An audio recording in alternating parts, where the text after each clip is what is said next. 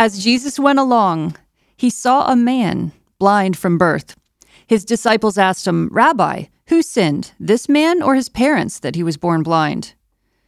"Neither this man nor his parents sinned," said Jesus, "but this happened so that the work of God might be displayed in his life. As long as it is day, we must do the work of him who sent me. Night is coming when no one can work. While I am in the world, I am the light of the world." Hi, welcome to Standing in Faith. This is Kat. I'm in the studio with Jeff. Here I am. And David. Hi. Welcome. So this is a very interesting idea here, right? And it centers around the reasons for testings, trials, afflictions, sufferings, right? Mm-hmm. In this case, the disciples wanted to know what sin the man committed. And effectively, Jesus said, none. This was done for the glory. Mm-hmm. So I think that there's a general misconception amongst many people that the reason that somebody goes through hardship in general, or persecution or suffering, is because of sin. Curious to what you guys think about that. Jesus didn't think so. Well, I think that you've got to weigh that out though. Also with other scenarios where he said, "Your sins are forgiven," and then he said, "What's easier to say, your sins forgiven or get up and walk?" So you had the paralytic man that he does that with. So you could say, okay, was it because of some sin or whatever, blah, blah, blah. Possible. But all disease, anything that's out of line with God's design plan, of course, came as a result of sin. You know, Mm-hmm. Sickness and everything is a result of sin initially, anywhere in the world. But the individual, and I think this is what Jeff's talking about, that I think that's important for us to think about, is just because you're going through something or there's some ailment in your life was not necessarily because, I sinned and I got tripped up and therefore I'm having this issue. And I think that's something that we have to look at. And I think each situation takes looking into as to what is it that God is trying to do or use in this particular setting? Because we're God's children. We belong to God. God doesn't mistreat and abuse his children. Doesn't do that. Mm-hmm. So we have to ask ourselves when we're going through trials or we're suffering in some capacity or other, what does this look like? Job somehow knew that God was putting him through a test, and he said, though he slay me, yet will I trust him. Though I go through these trials, I'll come forth as gold. You know, he knew that there was something there, although it was the evil one that laid all this stuff on him, though God allowed it. So there's a lot here that gets brought up in all of this stuff that sometimes can be confusing. Sometimes I think, and this is the one thing that we really have to watch. Sometimes God becomes this ogre, this harsh kind of God, and that is what Satan wants you to hear. Mm-hmm. He wants you to get a wrong view of God. Yeah, it comes down to really belief or unbelief in, is God good? Do you believe God is good? Who do you say that he is? It would just be like examining your own heart. Who is he? Is God good or not? The account of the miracle that I read came from John 9. And at the end of that chapter, the same man who was healed was bowing down and worshiping Jesus at the end of the chapter. So he found Jesus later after being questioned and all this stuff by the Pharisees, but it resulted in him worshiping the Messiah, the Son of God. So Yeah. that was the result of his suffering and then his healing. So if I look back at what we've covered so far during season 2, right? We started off, right? Don't be surprised, right? Don't be surprised. Then we went and we talked about refining, right? The refiner.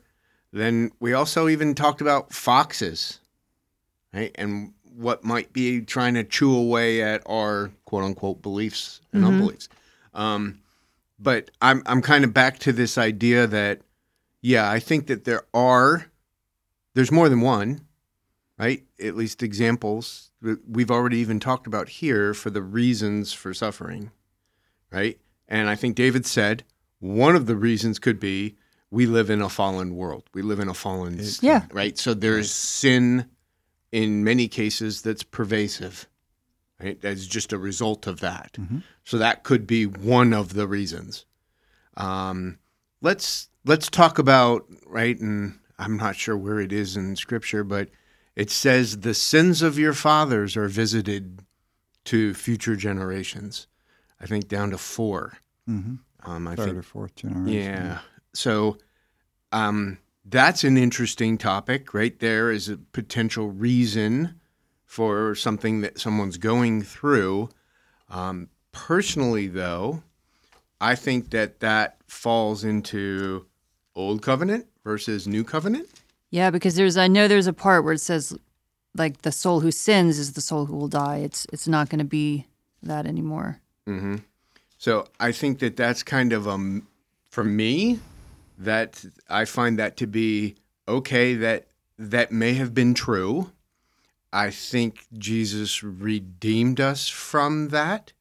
However, I think that the sins of your father aren't necessarily held against a person, but they could be leaning a person towards them.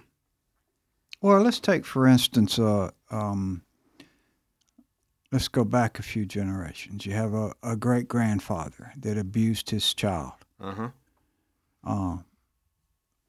That child grew up and then abused his child. Exactly. And then that child grew up and abused his child. So that's the kind of thing you're looking at. The They leaning. That's what I meant by Yeah. leanings, right? Yeah, It's not your sin, but you're leaning towards that because that's your learned behavior. You'll learn behavior. Yeah. Right now, say you grew up in a home where the father beat the mother, and you say, I will never do that. And then you get into marriage, and all of a sudden, the next thing you know, you're beating your wife. Why? Because you were discipled that way. When the emotions came up, that's the only picture you had, and you probably hate yourself for doing that, but that's what happens typically in those scenarios because they were discipled in that context. And so, yeah, that's how that kind of thing is passed down, I would say. And But that God can is happen. not holding that person accountable to what the father No. and the grandfather No. have done, No. right? That is no longer the case. Right. Mm-hmm. Right. That's my point in your example. Yeah. Now, like I know someone who grew up in a family of alcoholics. Father, mother, all were alcoholics. And had, a bunch of siblings. And all of the siblings, a bunch of them have died from alcoholism. Okay? This one person was never affected by alcohol, hates alcohol, and has become very successful in who he is and what he does. So if the sins of the fathers were passed down in the context that you say, well, he's sinful for that same reason his father and mother were, or whatever, it wouldn't work there. Matter of fact, he's a believer. He's never had a drink in his life, and he's done well, but he's buried several of his brothers, and he does have one sister that went through all that but came out, and she's doing well. So you can't make hard lines on what that looks like. I think. I agree. That's I agree. Isn't that the mistake that was made in Job? exactly. That's what his. That was the mistake that, yeah. Yeah, they made a hard line that, if you're suffering, then you have sinned. And of course, that was not the case with Job. So suffering could come because you did sin, but suffering could come about because God is going to use it to increase your trust and your belief in him. And what else? Why else could suffering come? I think a good example for that was, and it's one if you go back, is that the testing of your faith produces ultimately character, and character hope. So that there is the idea of the testing part that you may go through something. I think that not only does it help increase your faith and your patience and your hope and all that, but it also causes you to see the kinds of things that you need to die to. Yeah. It's kind of like gold. It's heated. We've said this before. The dross rises to the top. You see it. You say, oh, that needs to be scraped away. And so God puts heat in our lives in order to reveal to us those areas in our life that need to die, that need to go to the cross. Yep. So I want to read to answer another potential aspect here for you, Kat. So I want to read 2 Corinthians chapter 1. I'm probably going to read... No, I was just about to read that. Oh, really? That's funny. I'm reading from the Passion Translation. Okay. And it starts off with he. This is the God of endless comfort.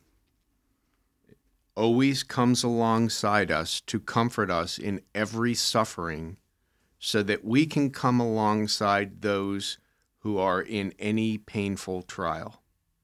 We can bring them the same comfort that God has poured out upon us.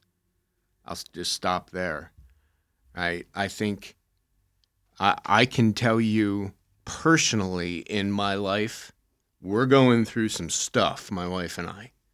And I see this, I feel this verse, I feel it, right? It's not just heady to me. I know the comfort of God. I know how he's come alongside us at this time. And I can also see how we can extend that same comfort that we've received to others that are walking through what we're walking through right now. It's tough, right? I mean, my wife's got cancer. I'm out of work, kinda, right? So these are tough places to be, and right, we've reached the point where we've come to the end of our finances, and that's a brand new place for my wife and I. We've never been here before.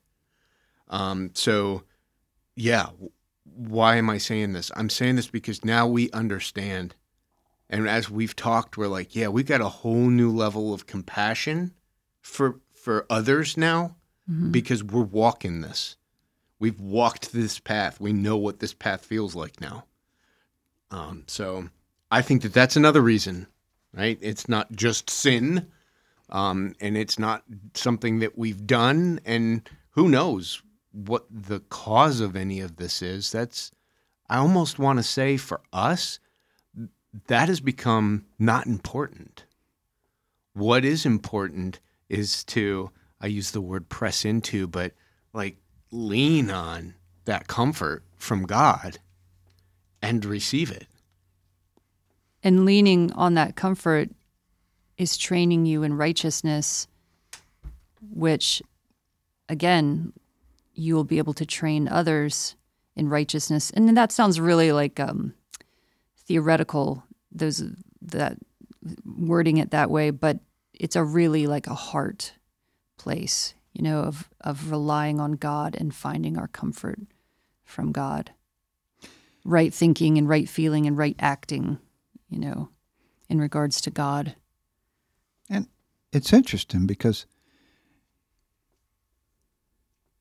you can say that God allowed your wife to get cancer. No. I says you can say that your wife, God allowed your wife to get cancer. One way or the other, you can say that. What I'm saying by that is that in whatever line, whatever way she received it, she could have looked at it that way and said, "Oh, well, God put this on me," and become bitter towards God. She could also have looked at it and say, "Well, God gave this to me, and so now I'm going to have to learn to persevere through it." Or she can just say, "Because of the fallen world, I've received this cancer, and I'm still now going to have to trust God more than ever in my life in all these scenarios you talked about." So I think what Kat was sharing is so important, is that in the way that we go through, Job said, "When I come through this, I'll be like gold." In other words, I'll be refined. I'll look bright and beautiful as a result. And ultimately he did, even though God had to kind of rebuke him in the end for thinking how small God was. But he never sinned. Now, the other side of this, I think about, like, I lost a son 5 years ago. He's 38 years old. That was not something that Sheila and I ever expected to happen, you know? And it was hugely difficult. Now, I could have taken on a very, negative and bitter approach to God. Why did you allow my son to die? All those kinds of various and sundry things. And, I don't really understand it all, why he had to go at 38 years old and why all those kinds of things are there. But going back to what you said, in all the years of ministry, I've buried other people's children. And I never could fully understand what they went through until I went through what I did. And it makes all the difference in the world. As a matter of fact, during the time right after Josh died, we were going to a thing in Colorado that we really both needed. And a couple that is from our church happened to be in Colorado at the same time, so we scheduled to meet with them. They had lost a son years ago. He was 21. The interesting thing about it is, when we were there, that moment, meeting with them, eating supper with them, and because we didn't have a lot of time, was probably one of the highlights for Sheila and I during that period of time, because we felt so comforted by them because of what they'd gone through years before.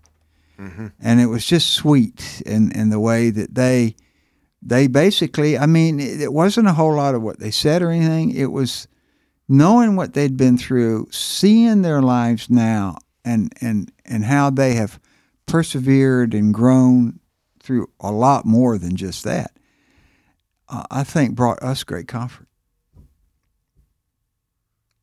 So it kind of goes back to what Kat said right before what I said. And that was, what's our view of God? Is he good or is he not good?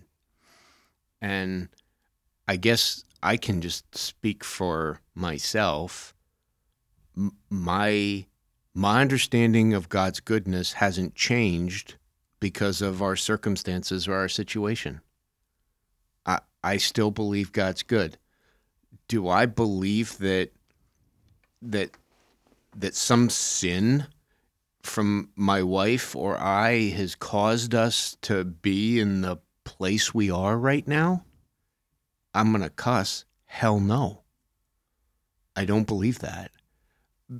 And the reason I don't believe that is because Jesus' blood has washed me clean of that. That is not true for me. This is just me. Nope. I'm not going to accept that. I refuse that. Now that that voice has certainly been there, and I'm like, nope, you need to stop and shut up. And now you're going to hear some Bible verses from me. Yeah. So I guess what I'm trying to say is I don't think that God uses our suffering as a form of punishment. I just don't believe that. So I don't feel like this is a punishment from him. I really kind of hold on to that 2 Corinthians chapter 1, verse 4, right? That this is an experience that we need to have that's going to help us to overflow our love and compassion for others that are also in this place. And I can speak, if you'll let me speak a little boldly, but yeah, cancer is a giant. Just the name cancer can be a giant to people. Just the name unemployment can be a giant to some people, right? It's quite something when you look at your bank account and it's zero or negative. And those are giant things that, and we're not the only people in the world that are facing that right now. Mm-hmm. What breaks my heart is the thought of having to face this without God. Yeah. That breaks my heart. That's what's more troubling to me than anything. It's more troubling that there are people that are facing these things without that. I think David used the word earlier, without that hope, that living, alive hope to cling to. Boy. You know, it's interesting that when we look at all of this, as to determine the source of something isn't always as important as just to say, God, what out of all of this, yes, what are you looking for in my life? Yeah. Regardless of whether it was sin, the devil, tripping over something and busting, whatever, because he does say this. And Romans 8:28 is so important. In all things, and all things work together for good. To those, yeah. All. Sin, mistakes, failures, successes, whatever they may be, they all work together for good to those that love God and are called according to his purpose. Mm-hmm. So that's God's design law. Yep. When you use the word punishment, that doesn't fit there. No.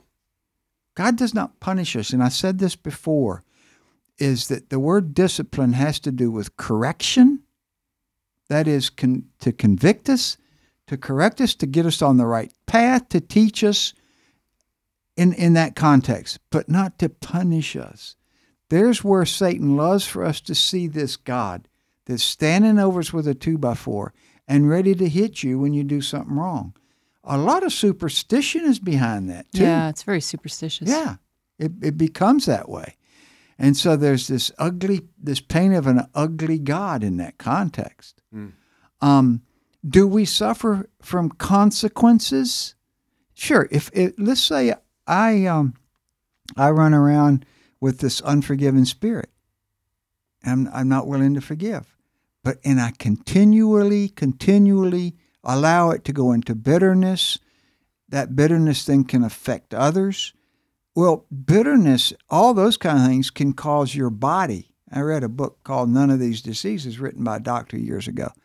And he talked about how all of these different things can affect your body and can produce ulcers, cancer, all kinds of different sicknesses, just those various things in our body, because we were not created to carry unforgiveness kind of to carry that or to carry anything else that may be of a negative consequence. And that's why I think, too, not only all things work together, but the 1 Thessalonians, 5:18, in everything give thanks. Now, in your setting, it's not easy to give thanks for having cancer. But he said in everything give thanks. And I think in the context of what you're saying and what it's doing and what you're realizing is, Father, thank you for this cancer, because now we can help those who are suffering and going through similar situations. And at the further down in that 2 Corinthians 1 chapter, Paul is talking about all these hardships that they suffered in the province of Asia. And in verse 9, it says, "Indeed, in our hearts we felt the sentence of death. But this happened that we might not rely on ourselves, but on God who raises the dead." So a lot of times it's just, you can rejoice because when you go through it, you're relying more on God and less on yourself. That's what the next verse says. Many will rejoice. So Yeah. those verses that you just read, Kat, were the verses that God sort of planted for my wife and I as we started this craziness. Those are the verses that we're holding on to. And yeah, you know what? We did receive a death sentence. Check, got that one. The next one, we're going to be delivered and raised from the dead. I'm praying that is not literal. To be perfectly honest with you, I don't want that one to be literal. Yeah. Raised from the death sentence that was already Yeah. pronounced on her.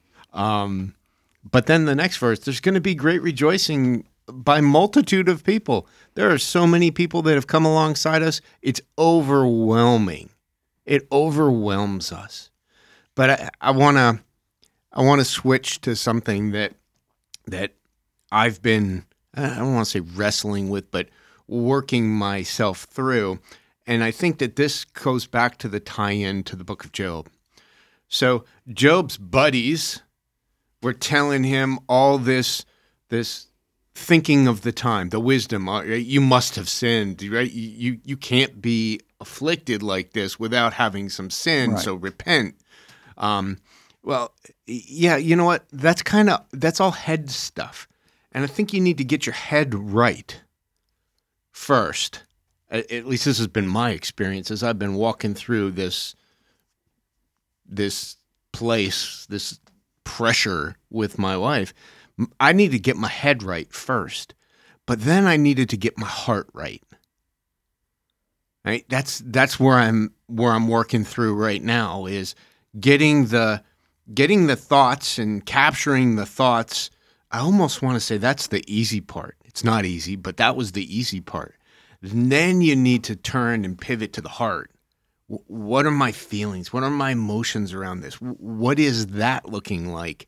Because I know in my head, God is good, but do I always feel that in my heart? And the reality is no. So I'm disjointed. So you're loving him with your mind, but are you loving him with your heart? That's what I'm talking about. Yeah. And that's why that verse in 2 Corinthians chapter 1, verse 4 is so important, right? Is because it's talking about feeling the comfort, right? It's talking about the heart right there. And then being able to express that heart out to others. And that's kind of, at least for me, that's the phase that I'm in right now is, yeah, you know what? I let my mind run all over the place and I put a stop to that, right? And I know that God is good. I know that the blood of Jesus was once and done and it counts. I'm not just righteous. I'm not just justified, but I'm whole. I'm healed. I'm healthy. I'm fill in the blanks, right? That worked. That's not a question in my head anymore, but it's now going into the heart. And my wife used to do this years ago. She used to whenever she was praying for something, and she'd release it to God. And then every time she took it back, she'd release it to God. And she did this action with her physical arms and hands, right? She'd be holding on to something, and she'd literally lift her hands up in the air and open up her hands and say, right there, you get it back, right? Each time right? But now she's actually switched that, where she'll like put her hand on her heart and she'll pull out those things that her heart is feeling and kind of cast them aside, saying, no, I know that's not true in my head, right? But now and she's working through the same type of stuff I am. It's a heart thing for us right now. And that's what we're processing. And there are people, the sad reality is there are people that won't access the heart in that kind of context. They'll get focused on formulas. Yeah. and they'll quote scriptures, and they'll just become very staunch and stoned about it. Oh, no, brother, I'm okay, I'm fine, I'm everything else. And yet stirring underneath all of that is this raging ordeal they haven't dealt with. And that's really sad, because then they become very harsh. Legal. Well, legal, yeah, but they can also be very harsh. Instead of learning the lesson that you're saying, that now you can be helpful to others. I think also in Job, we need to look back at the fact that there are people that say Job today, even after God's condemned his buddies that kept saying he had sinned. There are people that say, well, what happened to Job was because he had negative faith. And they take one scripture that says that Job said, that which I have feared has come upon me. But they totally misquote that scripture. What Job feared was that one day he would not fully, he would come to a place that he didn't fully understand what God does and how he works. And that's what he was wrestling with. He was wrestling with why the destruction of my family, everything, and these boils from head to toe. He was wrestling with all of that kind of stuff. And how in the world, how can I reconcile this with what I know about God?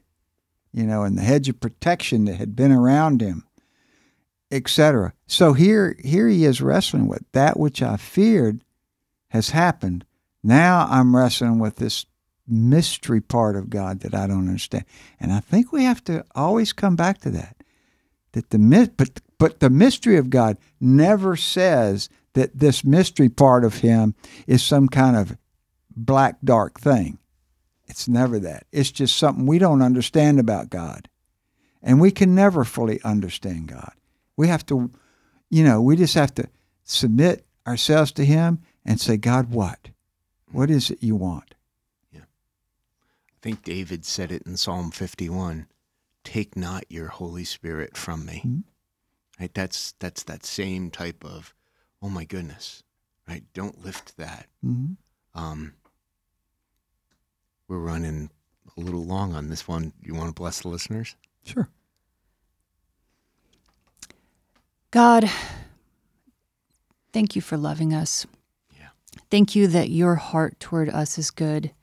Thank you that your judgments on the world teach the world righteousness, not just misery and punishment for your own amusement. God, I bless the listeners with understanding and love and reliance on you that would precipitate out of their mind into their heart. I just pray that love for you would reign and water their hearts. Father, bless the listeners with the manifestation of the divine comforter, that they would feel and know that comfort. Bless the listeners with the mind of Christ, and bless the listeners with a soft heart.